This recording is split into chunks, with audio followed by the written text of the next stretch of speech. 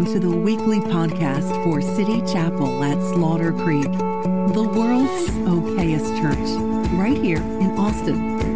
Get to know us better at citychapelchurch.com. We're so glad that you joined us today and hope you enjoy the message.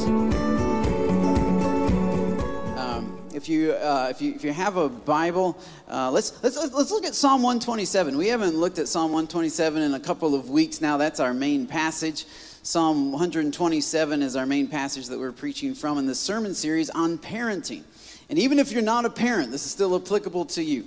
How many of you non-parents have found this helpful at all? Has anybody been helped at all by this? All right, one person. Nice. You've been watching online too. There you go. You got you. Okay. So it's worth it just for one. That's what Jesus said, right? I think Jesus said that. If you were the only one.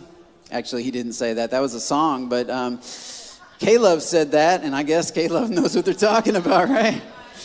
I mean, after all, the reward of his sufferings and all. So, all right, let's jump in Psalm 1. I'm feeling feisty today, so you might want to look out. All the toes, just look out. I might step on them, especially since I don't even have a pulpit. So there's nothing like between me and like your toes. It's just Corey's going to save your toes. Psalm 127. Let's jump into Scripture. Verse 1, unless the Lord builds the house, the builders labor in vain. And that's really the point of this whole sermon series, is we need God. I don't care how smart you are, how spiritual you are, how much you raised in the church or whatever. We need God to build our homes. Unless the Lord builds the house, they labor in vain who build it. Unless the Lord watches over the city, the guards stand watch in vain. The same principles apply for our country. Right? Your home needs God. My home needs God. Our country needs God. And without God, our sense of security, it's really just that. It's a sense of security. It's not real security. How many of you think we need God in our country? Come on, somebody. Yeah, we need God in our homes. We need God in our country. He says, in vain you rise early and stay up late, toiling for food to eat. Because, look, he grants. He just gives it. He doesn't force you to stay up late. He gives sleep to those that he loves. He gives rest. He gives sleep. Anybody ready to claim that one? He gives sleep to those he loves. Now, in verse 3 gets into the details of this idea of God building a home and a country. And it starts in the home. He says, look, this is how God sees children. Children are a heritage or a blessing or an inheritance from the Lord. Offspring, he says, are a reward from him. Verse 4, and this has been our main verse, like arrows in the hands of a warrior are children born in one's youth. Happy is the man whose quiver or bag or satchel is full of them. And so we've been talking about the arrows that God is calling us to raise up. God's calling us to raise up arrows in this day and age. In other words, our kids are the greatest weapon against the forces of darkness, the greatest weapon against the forces of Satan. This is why the enemy is working so hard to get kids. He's working overtime to steal the arrows from the warriors of God so that we won't be able to attack the forces of darkness. The greatest weapon in any generation is the children of that generation. And God wants to raise up some mighty arrows. So I know this one we got at Cabela's. Madden got this at Cabela's. And so I know back in the day they didn't get arrows from Cabela's. Instead, they would have to go and take the arrow from the forest. They have to go and find the stick or the wood from the tree, and they'd have to take it. So that was our first week. We talked about taking the arrows. It really is about taking authority within our own homes. And so if you're a father, it's time to take the authority within your own home. If you're a mother, you can take authority within your own. You don't have to wait for the father. And fathers, you don't have to wait for mothers. You can take authority within your own home and raise up godly arrows. All right, so Scripture is full of people who just simply took authority, who simply decided one day that they were not going to let their kids raise themselves. They were not going to let culture raise their kids. They were not going to let the TV raise their kids. They were going to input and influence their children for God. So you can do this. And by the way, it's not just children. It's your coworkers. You can take people where they're at and take them on a journey from where they're at to where they need to be. God can empower you to do that. Your coworkers, your family members. Come on, how much longer are you going to be content for your family members to go to hell? At what point are you going to wake up and say, wait a minute, this is not okay? I have to do something. I have to pray and fast. I have to get on my knees. I have to speak words of encouragement, words of truth, words of life. I have to be intentional about this, right? Nobody takes an arrow accidentally. Stumbling in the forest. I guess I'll just stick this in my pocket and maybe it'll come in handy someday. No, like, you don't just stumble across arrow potential. You have purpose, you have intentionality, and you take that arrow. You take authority. You say, I'm not very good at authority. Well, nobody is. Because all of us come from messed up versions of authority. All of us have had bad role models. And if nothing else, we have bad role models in government and on TV. We're all kind of influenced by this. But yet, God's not saying you got to be perfect.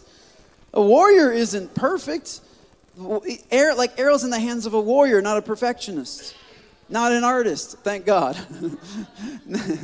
Not a musician. Not somebody who's got to get it all just right. No, a warrior. Have you ever seen warriors? It's like as long as the enemy dies, we're good, right? So it's like my technique. It's not even a kung fu warrior, right? Like you don't even have to know all the stuff. Like it's a fighter. It's willing to get back up after you've been knocked down time and time and time again.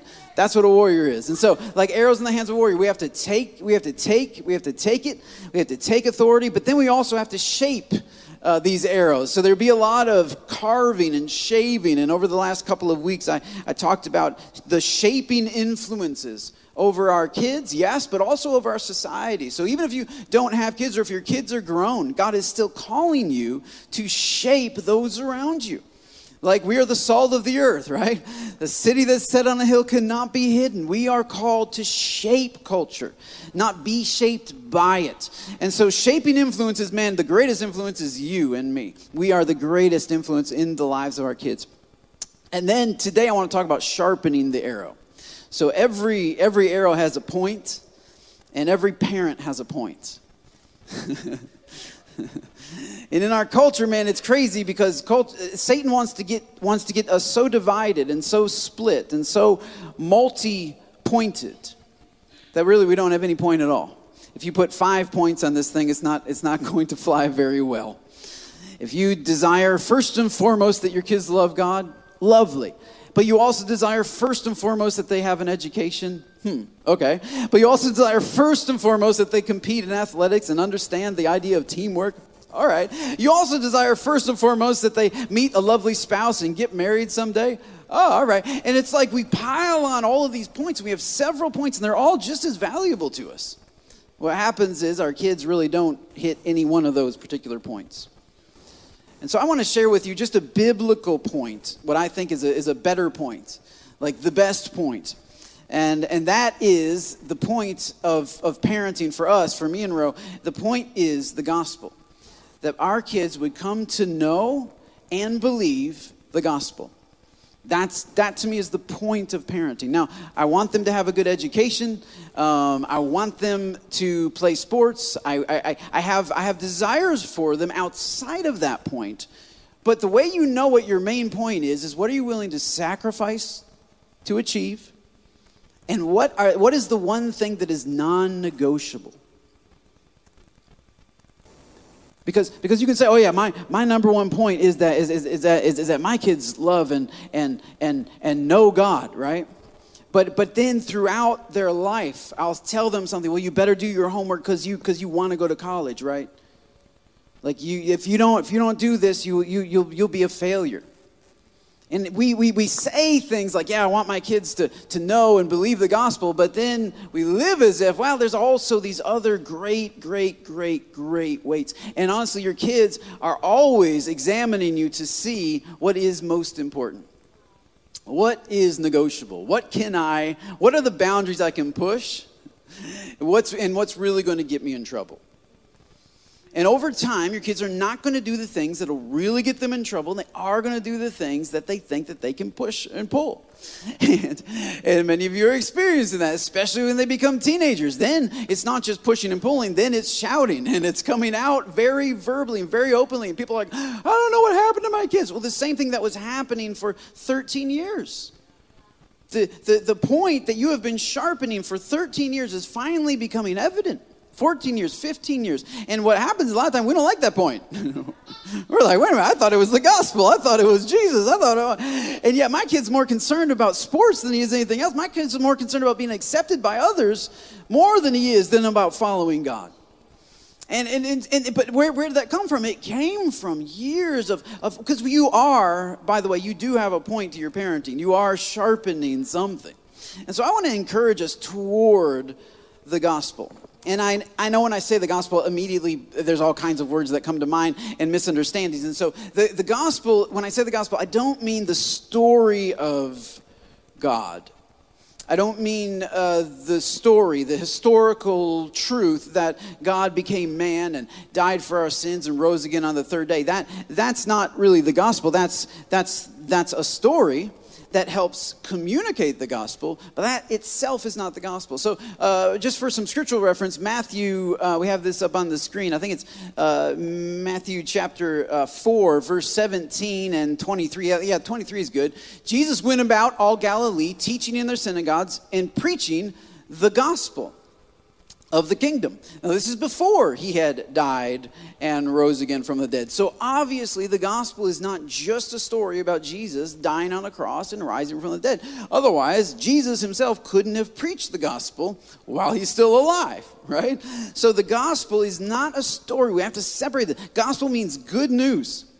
And so here, Jesus is preaching the gospel, the good news of the kingdom of God, before he's been crucified, before he's risen from the dead. And so what is the gospel? Well, verse 17 tells us exactly what Jesus was preaching. This is his 2-point sermon. He says, from that time, Jesus began to preach and to say, repent, for the kingdom of heaven is at hand.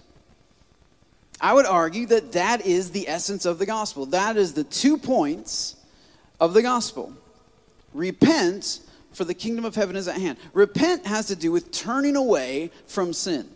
Repent means to turn away or to change direction. In other words, I'm going in the wrong direction. I'm going away from God, and now I'm going to turn and I'm going to go toward God. I know you've probably heard lots of preachers say, well, it means to change your thinking, and it can mean that in terms of directional, right? But it literally just means to change, to make a change. I'm going in this direction. Now I'm going to make a change. And this is the first part of the gospel.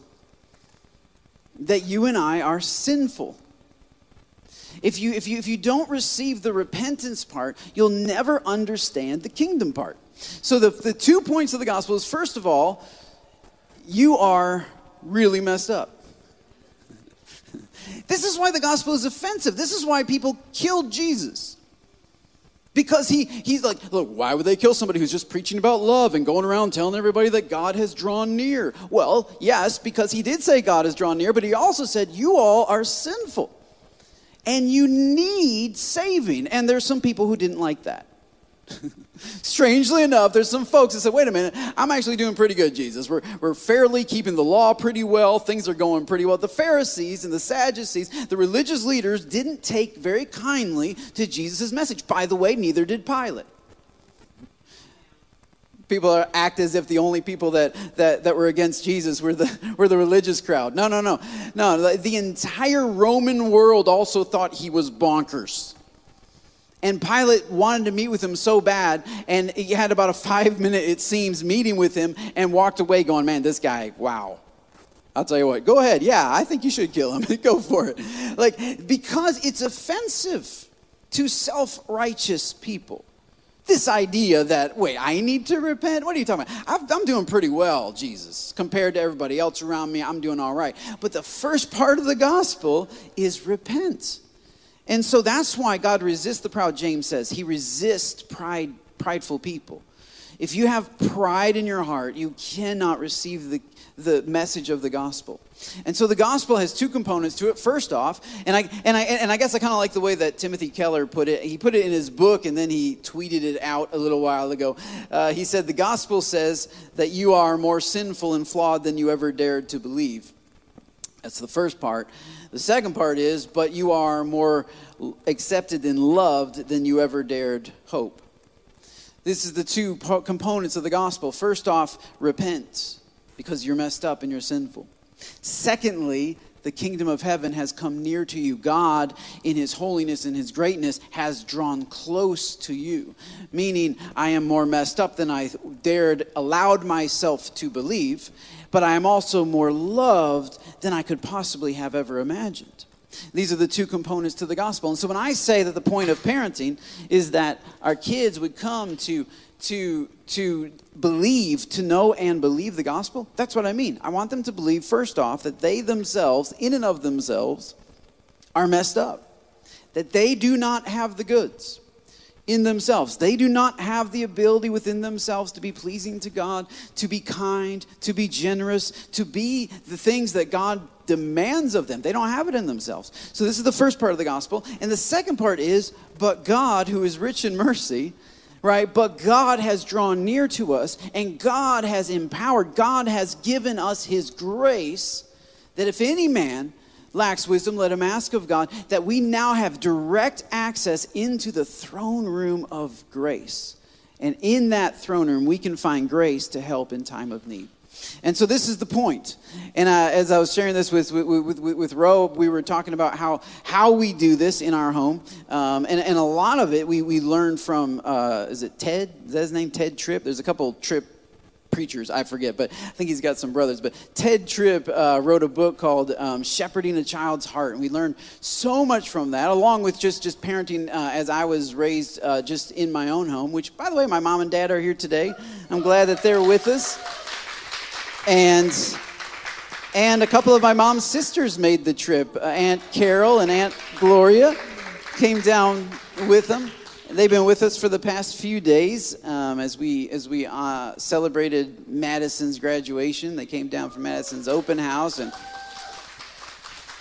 it's good to embarrass her one more time. And last Sunday we embarrassed her and embarrass her again. And there's actually one other graduate in City Chapel that we did not mention because he didn't want to be embarrassed. And so, just out of respect, I'm not gonna say that Matthew Jones graduated high school because we wouldn't want to make him feel bad. So definitely do not hug him and shake his hand today and just tell him how proud you are of him because he would not like that. So, but anyway. But no, we didn't call him up last Sunday. But anyway, coming from a Christian home, this is something that my parents I think worked hard to communicate. And I'm not saying they're perfect. I'm not saying that they hit it. And by the way, I'm not perfect either. Ro's not perfect, and none of you all are perfect. The point is not perfection. The point is the gospel.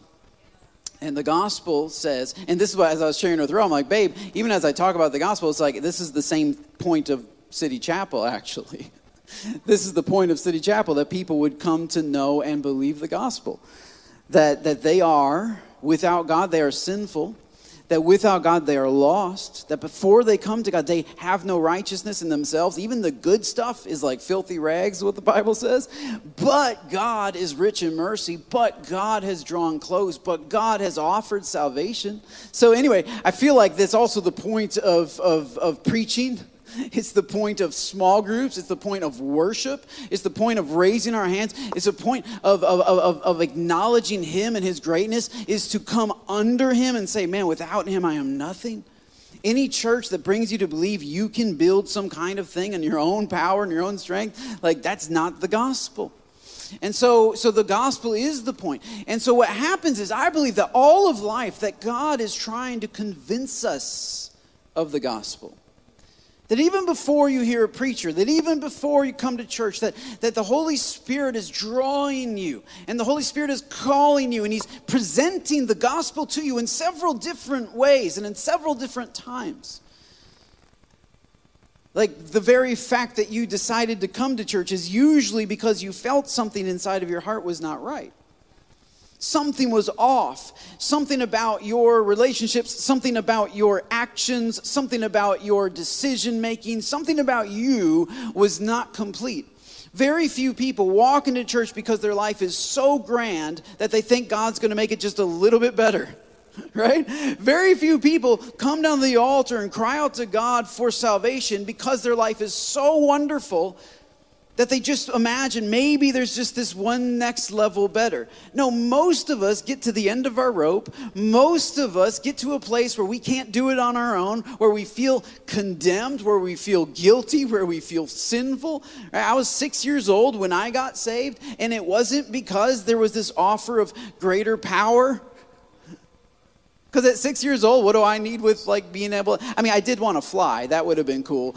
Like Superman, that would have been awesome. I did have a toy lightsaber, and I prayed for God to turn it into a real lightsaber, you know. I thought that would be awesome. But then later on, I thought, man, I probably would have burned the house down if he would have done that. So who knew God was more wise than a 7-year-old, apparently.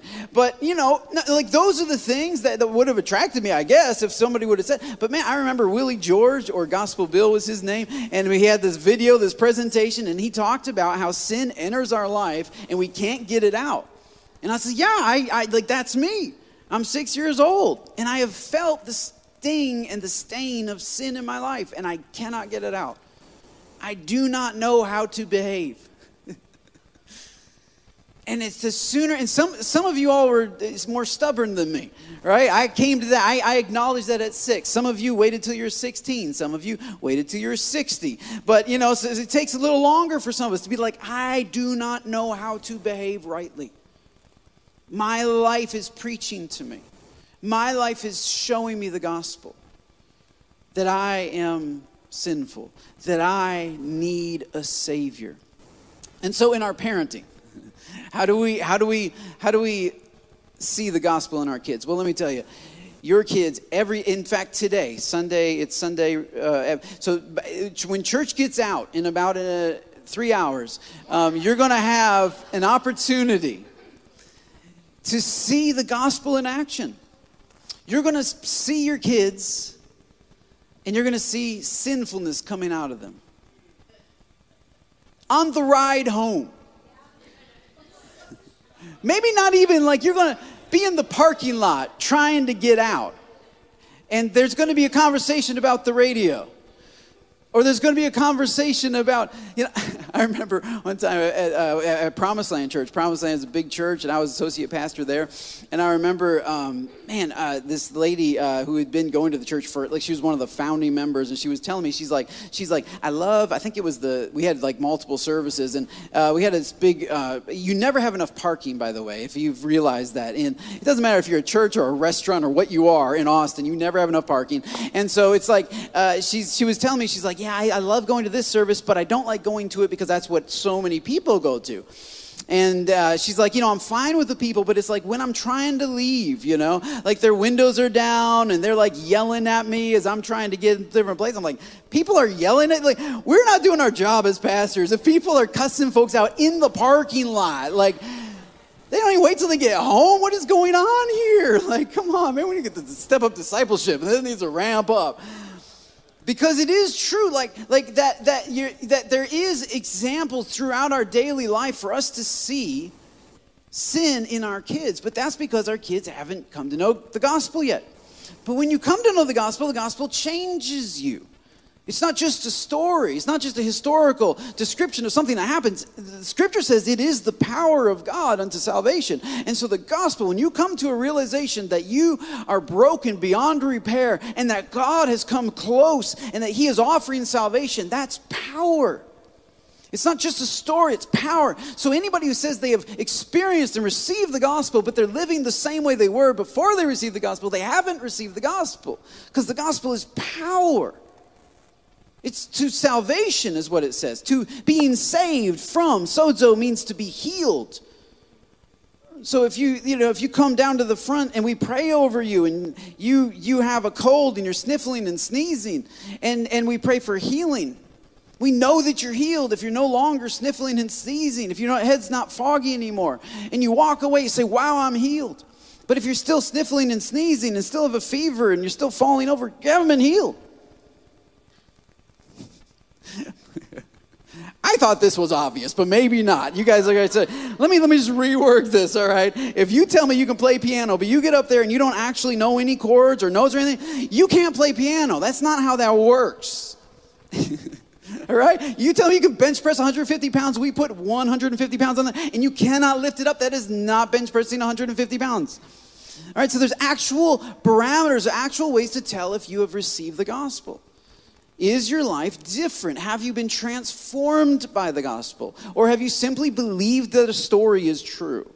If you just believe that a story is true, that's exactly what the demons have done. They believe that the story is true, but they do not apply it to themselves. It doesn't change them.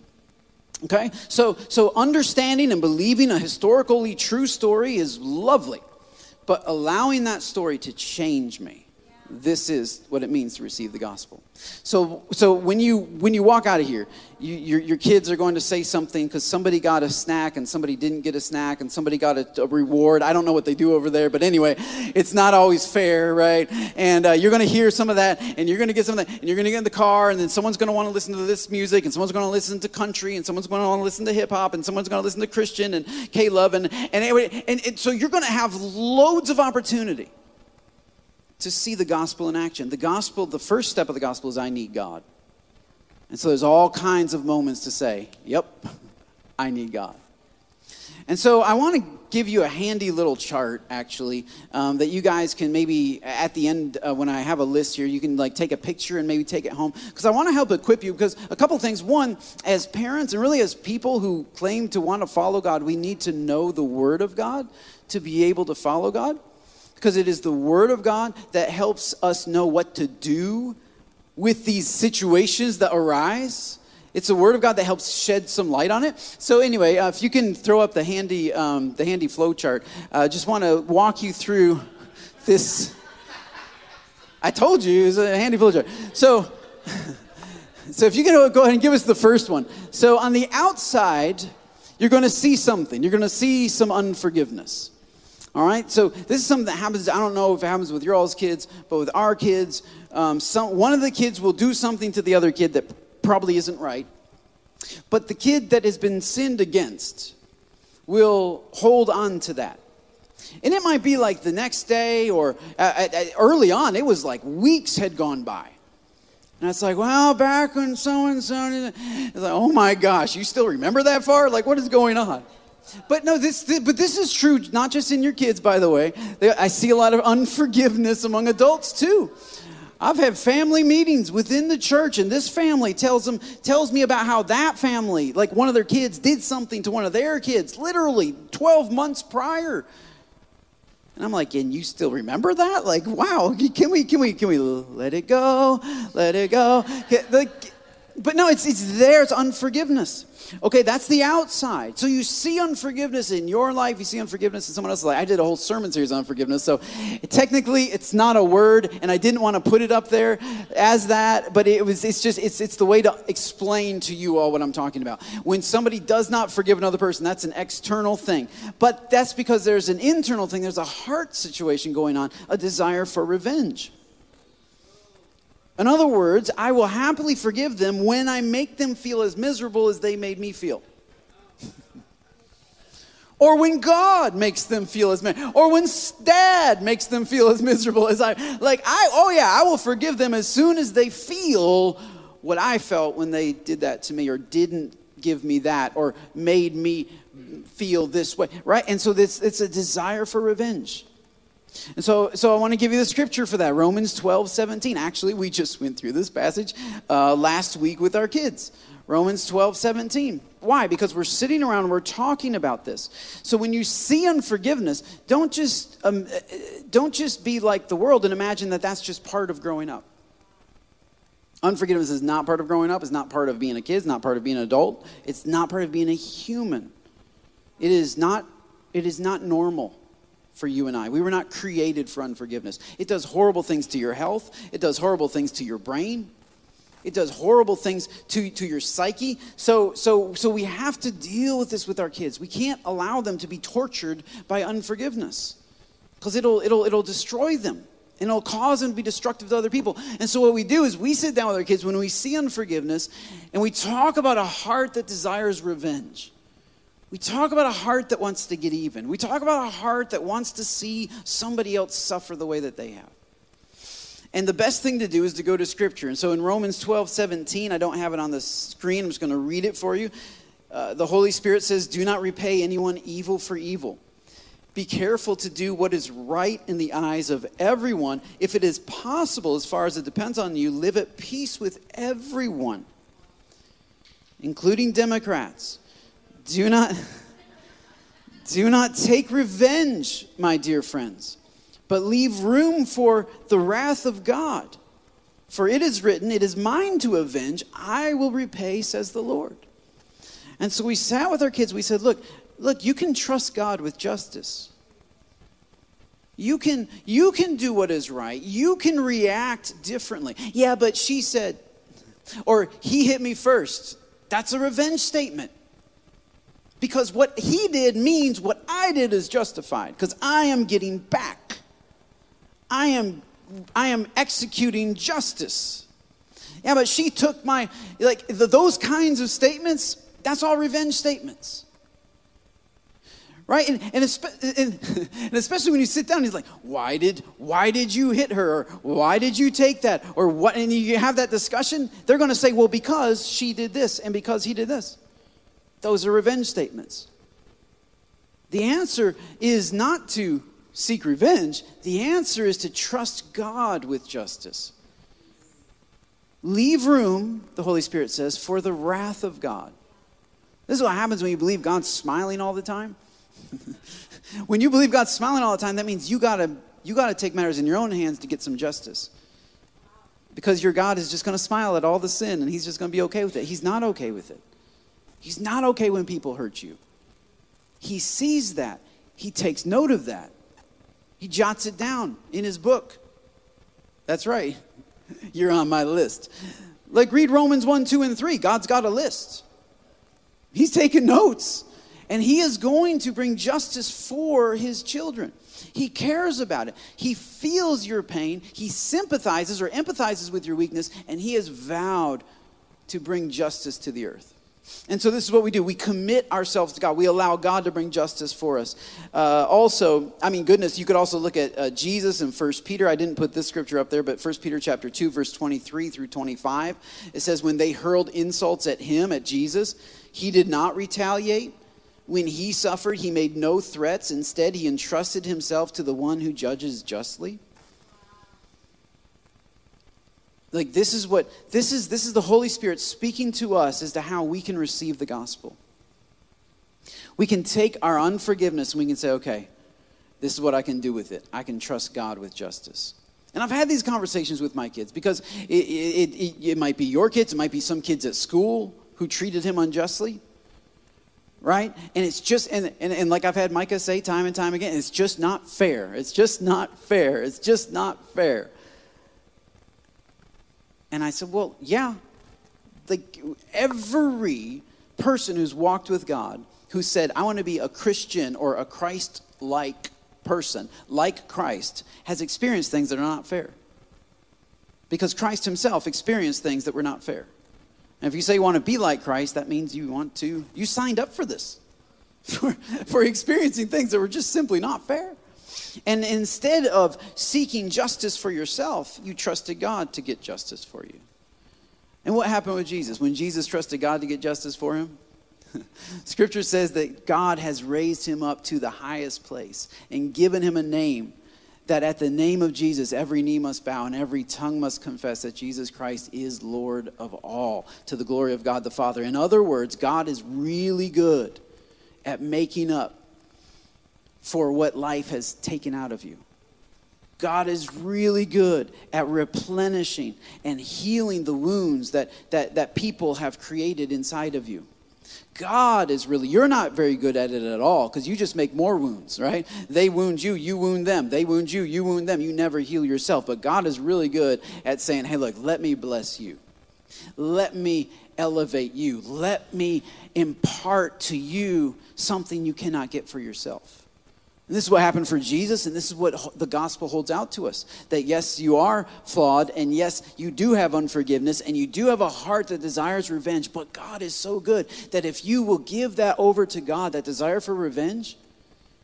And so this is what we do. We sit around, we talk about this, until they understand and know.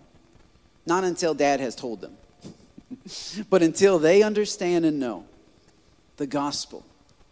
And then we pray. Because how in the world are you going to get a desire for revenge out of your heart by yourself? You're not going to do it. And so we say, Father, help us. Father, we give you our unforgiveness. We give you this desire for revenge. I don't want it anymore. I want you to fill me with your love. I want you to fill me with your heart. I want your mind. Let this mind which was in Christ Jesus also be inside of you. That taking on the form of a servant, he humbled himself. Father, I want that mind. On to the next one. It's going to take too long, but there's oftentimes selfishness going on. Anybody got any selfishness going on in their home, right? We played that game last time. It's my turn to pick the game. I want to play this game. And what happens is, as parents, oftentimes we get so caught up in the details. Like Ted Tripp talks about that. We get so caught up in the details that we ourselves become like kids. And we're like, all right, well, who had it last? All right, who's had the most minutes on the Nintendo Switch? Let's get the timer out. And like we become just like kids, just kind of smarter, right? And bigger and louder. But we enter into their world, into the minutia of it, and we forget that we are called to nurture our kids and to elevate their perspective. That there's something more than 5 more minutes on the Nintendo Switch. That there's something more than playing Monopoly versus Scrabble, if that's what they wanted. Like, that there's more important things in life. And so what we do, man, with our kids, if we're seeing selfishness on the outside, that means there's probably a love of self on the inside. These are not absolute. Sometimes there's other stuff going on, right? So you can figure that stuff out with your kids. But what I've noticed is oftentimes there's a love of self. What does that mean? I love myself. And I want what I want, and I want it now. And I don't care about you. I only care about you in as much as you're going to help me get what I want. And it's so destructive to raise our kids in that way and to treat them to teach them that that's okay, that this is how we respond to people and this is how we live. It's very dangerous, because then they'll enter into church and it's like, I got this spiritual gift. You got to hear me because I'm very important. And I got to get up there and preach, and I got to be the one to sing that special. And that's because I'm really important. This love of self can put on a suit and tie and go to church and sit and feel very comfortable, because the sermon doesn't apply to them because they're nearly perfect. It applies to you all these sinners. Right? Like that's who it applies to. It's the love of self. It's a level of self-esteem that esteems oneself so very highly, and this is not helpful. This is toxic. You know, those toxic traits, most of them are not even really toxic. They're just, this is an actual toxic trait, to love yourself. Jesus said the greatest command is to love God with all of our heart, soul, mind, and strength. And the second is to love others as yourself. Same level. Right? So I don't put myself up here. In fact, the scripture that we have, Philippians chapter 2, he says, look, make my joy complete by being like-minded, having the same love, being one in spirit and of mind. Do nothing, he says, out of selfish ambition or vain conceit, which is pride. Rather, in humility, value others above yourselves.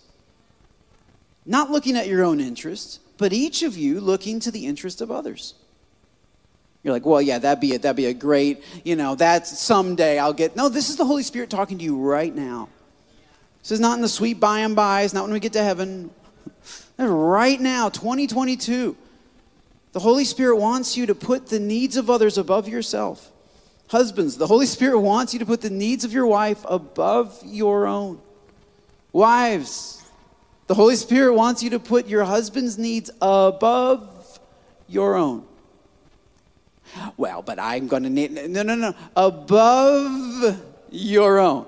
That means I am concerned first about others' needs. And then I'm concerned about my needs. I'm not a doormat, but I am concerned first about others' needs. So I don't think I'm living that. Welcome to the gospel. This is the gospel. That you and I cannot live this on our own. That none of us put others first. All of us want the closest parking space in Walmart. Come on. And we get mad if we wait for it and somebody else swoops in there and takes it. The other day we were at Costco. That's crazy. You go to Costco, and there was this spot, and I had been waiting for it, and there was another person who came up, and it was kind of that awkward, like, oh, what are we going to do? And I said, I'll just let him take it. And Ro kind of teased me about that, and I said, well, I can't preach this stuff and not live it, right? I can't, I'm sorry, I got to preach on Sunday. The Lord's convicted me. I can't just I want the closest one. But it's true.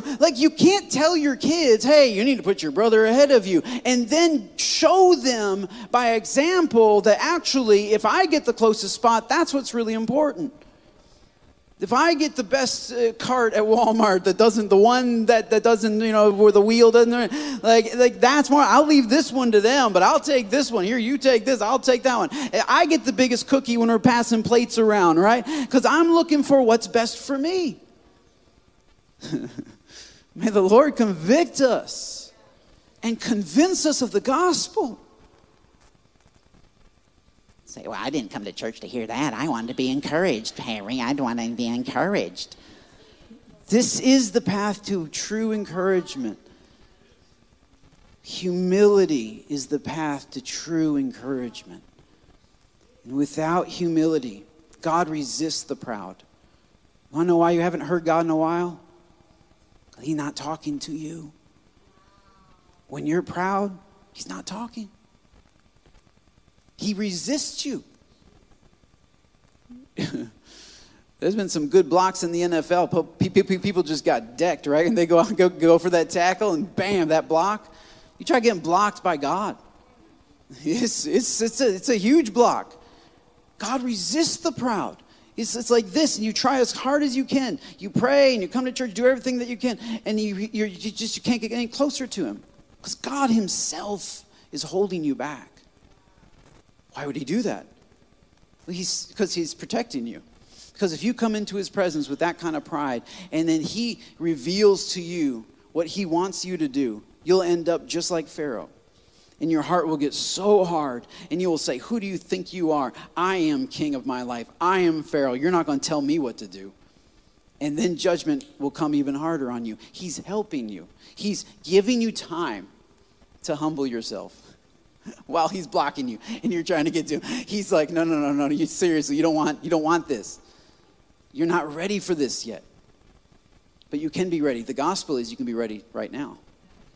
The gospel is that God has come close to us and that he has empowered us, and that us and our kids, even though we love ourselves immensely and we don't naturally put people ahead of us, that God can help us. And so what we'll do is we'll gather with the kids and we'll be like, hey, you know what? You guys aren't alone. Dad does this too. Dad wants the closest parking spot. Dad wants things to be his way. Dad would love to have dinner at this time and and all this stuff. But Dad also has to rely on God to put Mom first.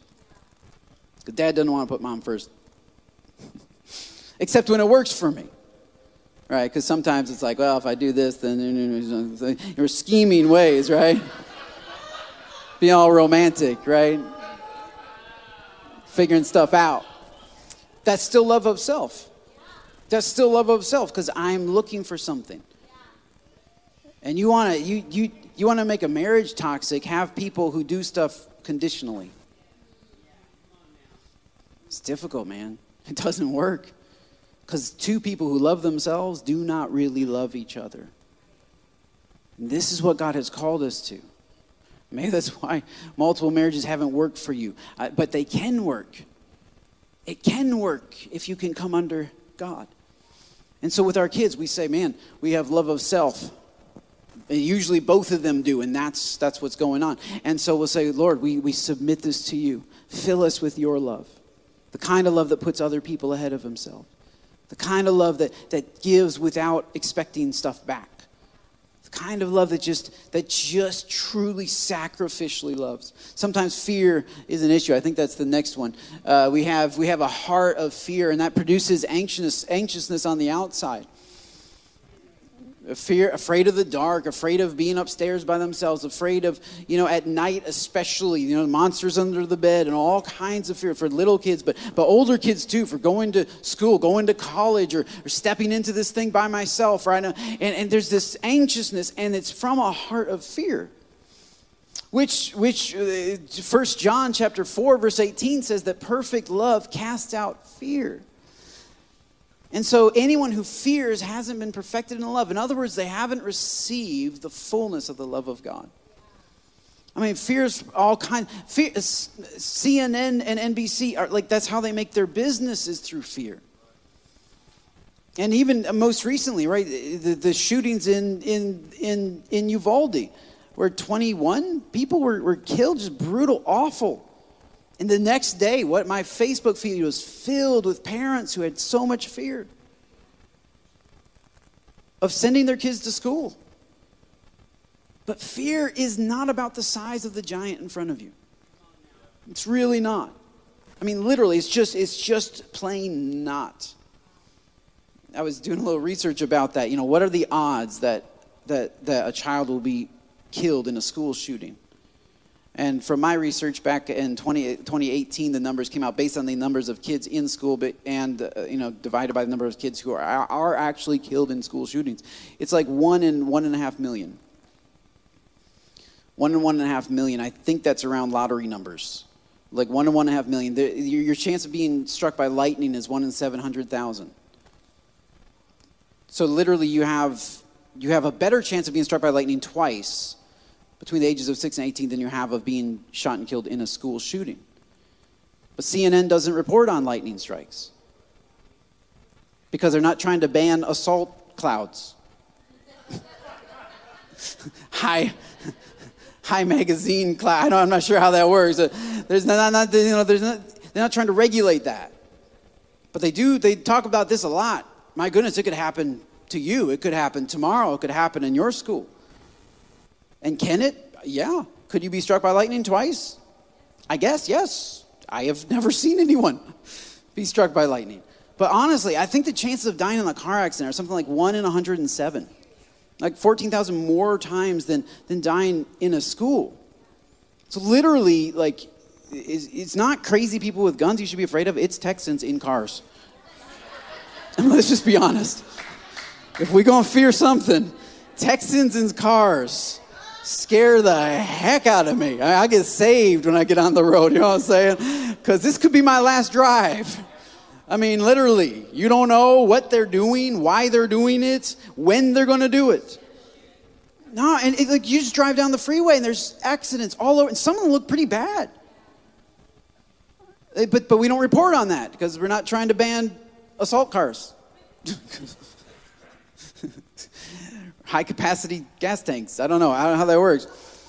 But the truth, yeah, we're already getting rid of the high capacity gas tank. We don't need that. Just give me 2 gallons. It's all I can afford right now. Just give me 2 gallons. I'm good. It's a single shooter, man. It's just one bullet at a time. So fear is not logical. And so you can spend all your time talking to your kid about, oh no, there's no monsters under there. No, you're not going to get shot at school. You can spend all your time doing that. But you haven't addressed the heart that has not fully received the love of God. This is why people are scared. Because of a lack of love. Because of a lack of love of God. They haven't received the love of God. So what we do, right? David said, when I'm afraid, I will trust in the Lord. And so if our kids are scared of the dark, okay, honey, let's pray that you would trust in God. I don't know. There might be monsters under your bed. Heck, what do I know?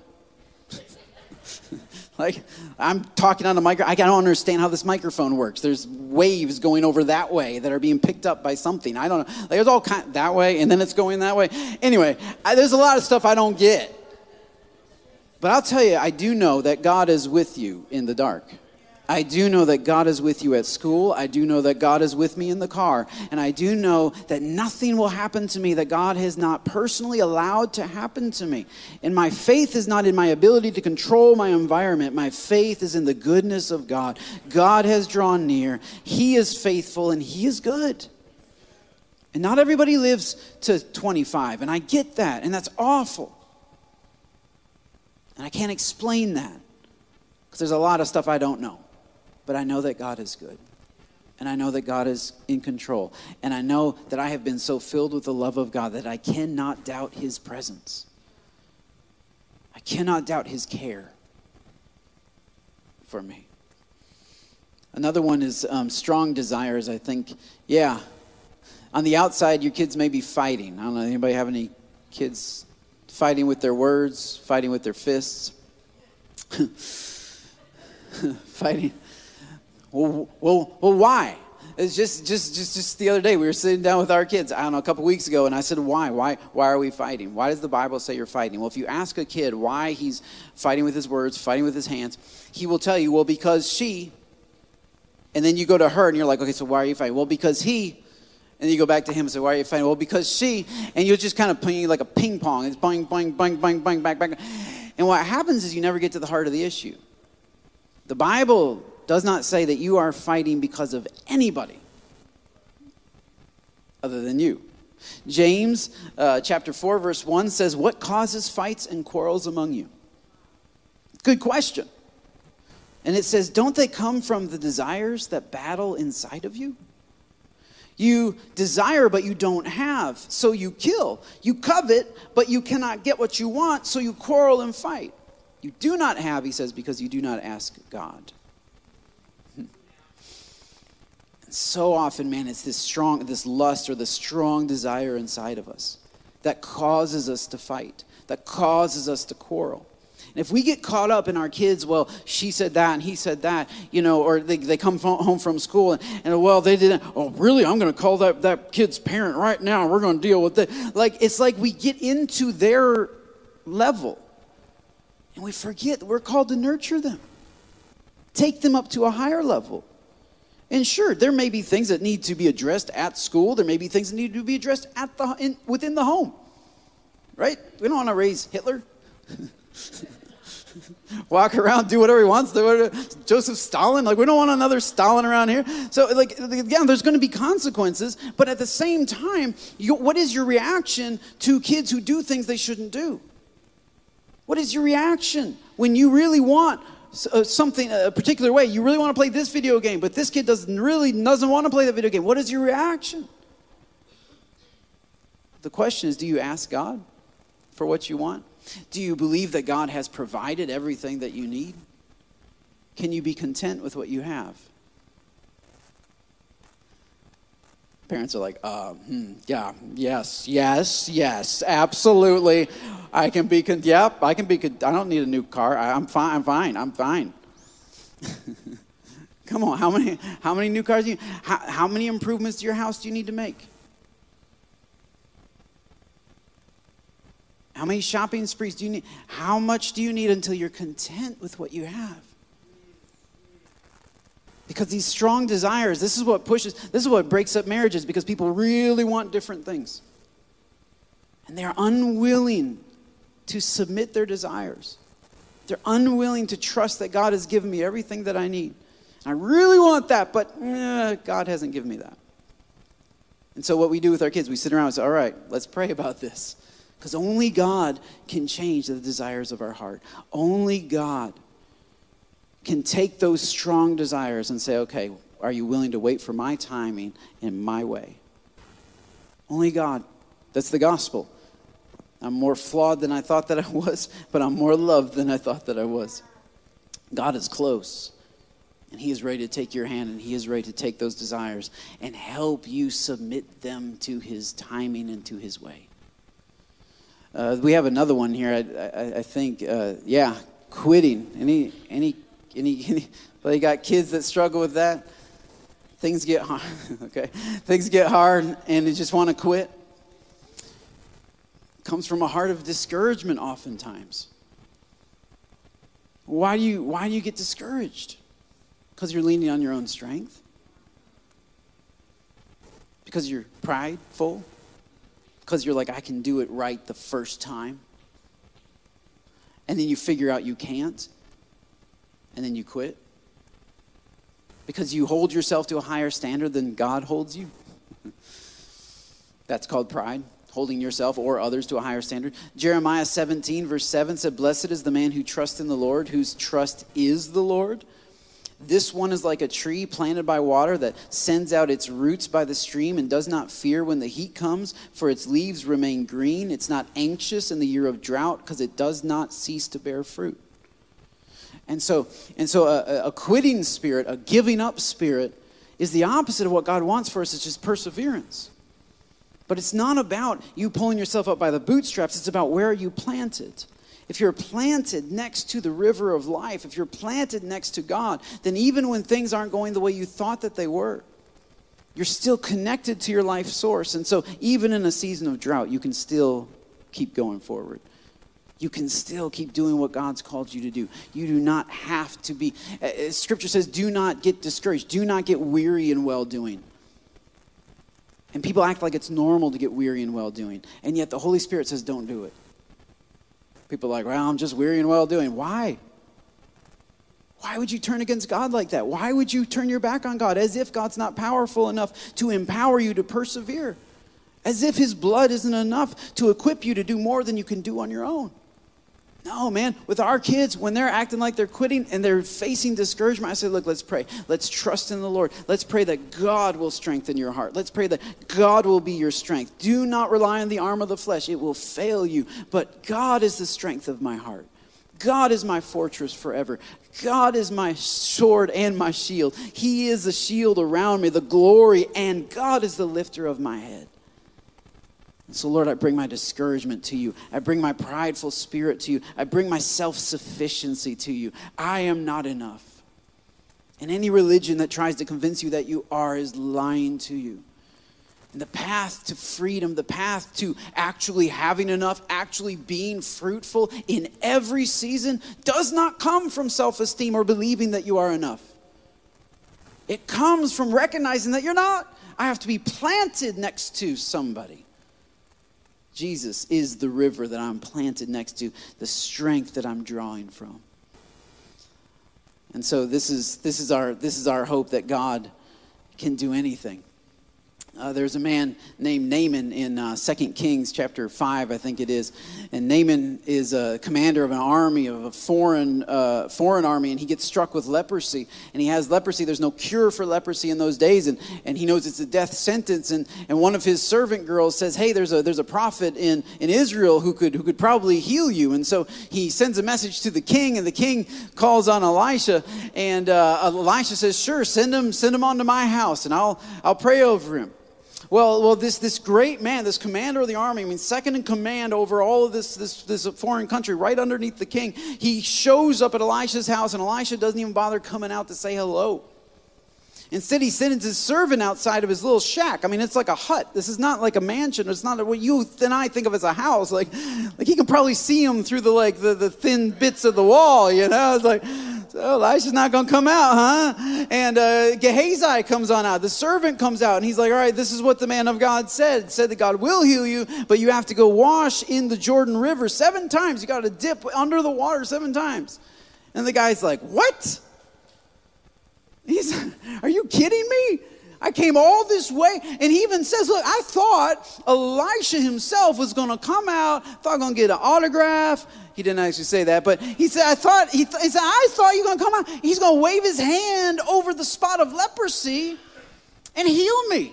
And that was this big moment. And he's like, and you're telling me I got to go to a muddy river, and you really think leprosy is going to wash off with water? Not even using Dawn soap? I mean, come on. Like, we don't even have, really? This is ridiculous. There's no way something like water could heal leprosy. And he's mad. He's ticked off, and he turns around and he leaves. And one of his servants on the way back to his country, one of his servants says, look, boss, man, if the man of God would have told you to do something hard, would you have done it? Right? Like, go get the eagle egg to summon the eagle powers. And anyway, it's something hard. Like, would you have done it? He's like, well, yeah, I would have done something hard. And this is where his servant reveals, this is what happens. It is the outside of the cup that pushes us to God. It is our leprosy that pushes us to God. It is the fact that life just simply isn't working anymore. That's what pushes us to God. And we come to God, and we often expect, I come to church and pow, zam, whap, poof, I'm going to fall over and foam at the mouth and roll around, and I'm going to get up and it'll be all different. And I'll go out and I'll just be super Christian. It'll be all changed. What happens is we come to God and we're like, well, we sang a few songs. The pastor talked for probably a little bit too long. But he was funny, but he also had a lot to say, and I don't know, it was kind of harsh, and sort of, I don't know. And then we go home. And it's on the way home oftentimes that the Holy Spirit comes and says, okay, so it's not just your leprosy that's the problem, is it? I mean, it's not really just your marriage, right? It's not really just your action. It's not your porn addiction that's the real problem, is it? No. Underneath that, there is this heart that says it has to happen the way I thought it would happen. And it has to make sense to me in order for me to believe it. And his servant reveals that underneath our bad behavior is this heart that is also evil. And there's something that's keeping your behavior from changing, and it's the inside of the heart. Naaman didn't have leprosy now because he had a physical condition. Now he had leprosy because he had a heart condition. But Naaman did something so awesome that I rarely see people do. He humbled himself. He said, you're right. I'm wrong. Wow. That doesn't happen very often. He said, I'm wrong. Okay, where's this Jordan River? And so he goes to the Jordan River, and he goes under once and comes up. He's like, see, told you it wasn't going to work. It's just water, and it's muddy. And he goes down again and comes out. Yeah, okay, so it's not really working out.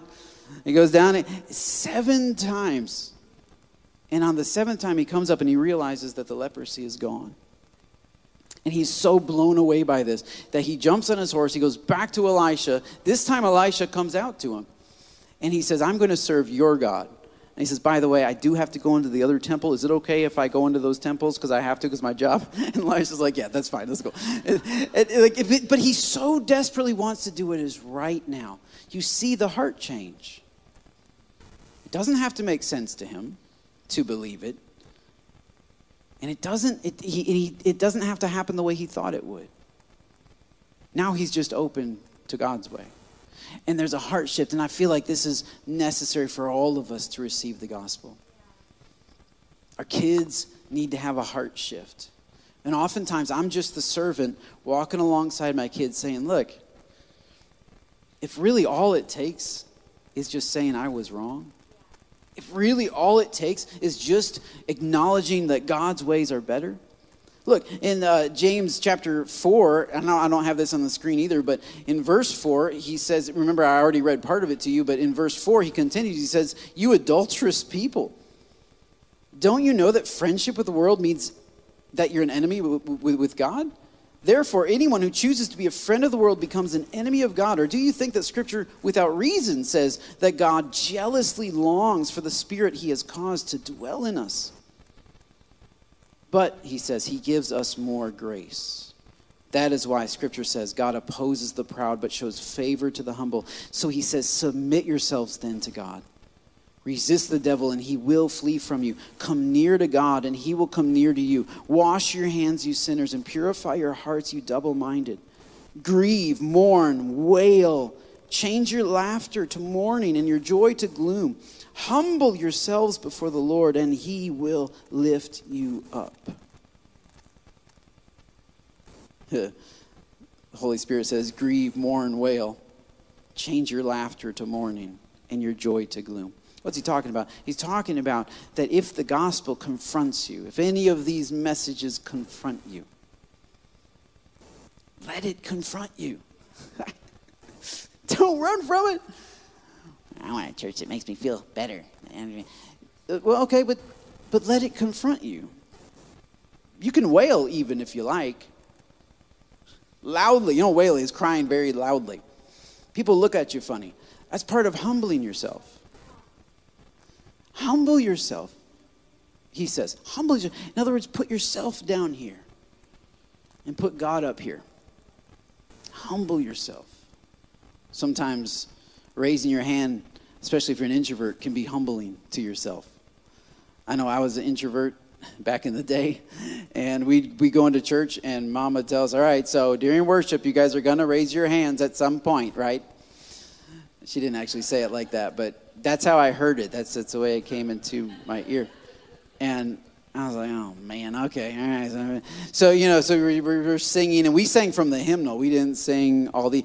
It's amazing, man, how far worship music has come in my lifetime. But anyway, we sang from the hymnal, and we're reading off the words. But I knew I had to, at some point, raise my hands. It's humbling, because it's like everybody's looking at me.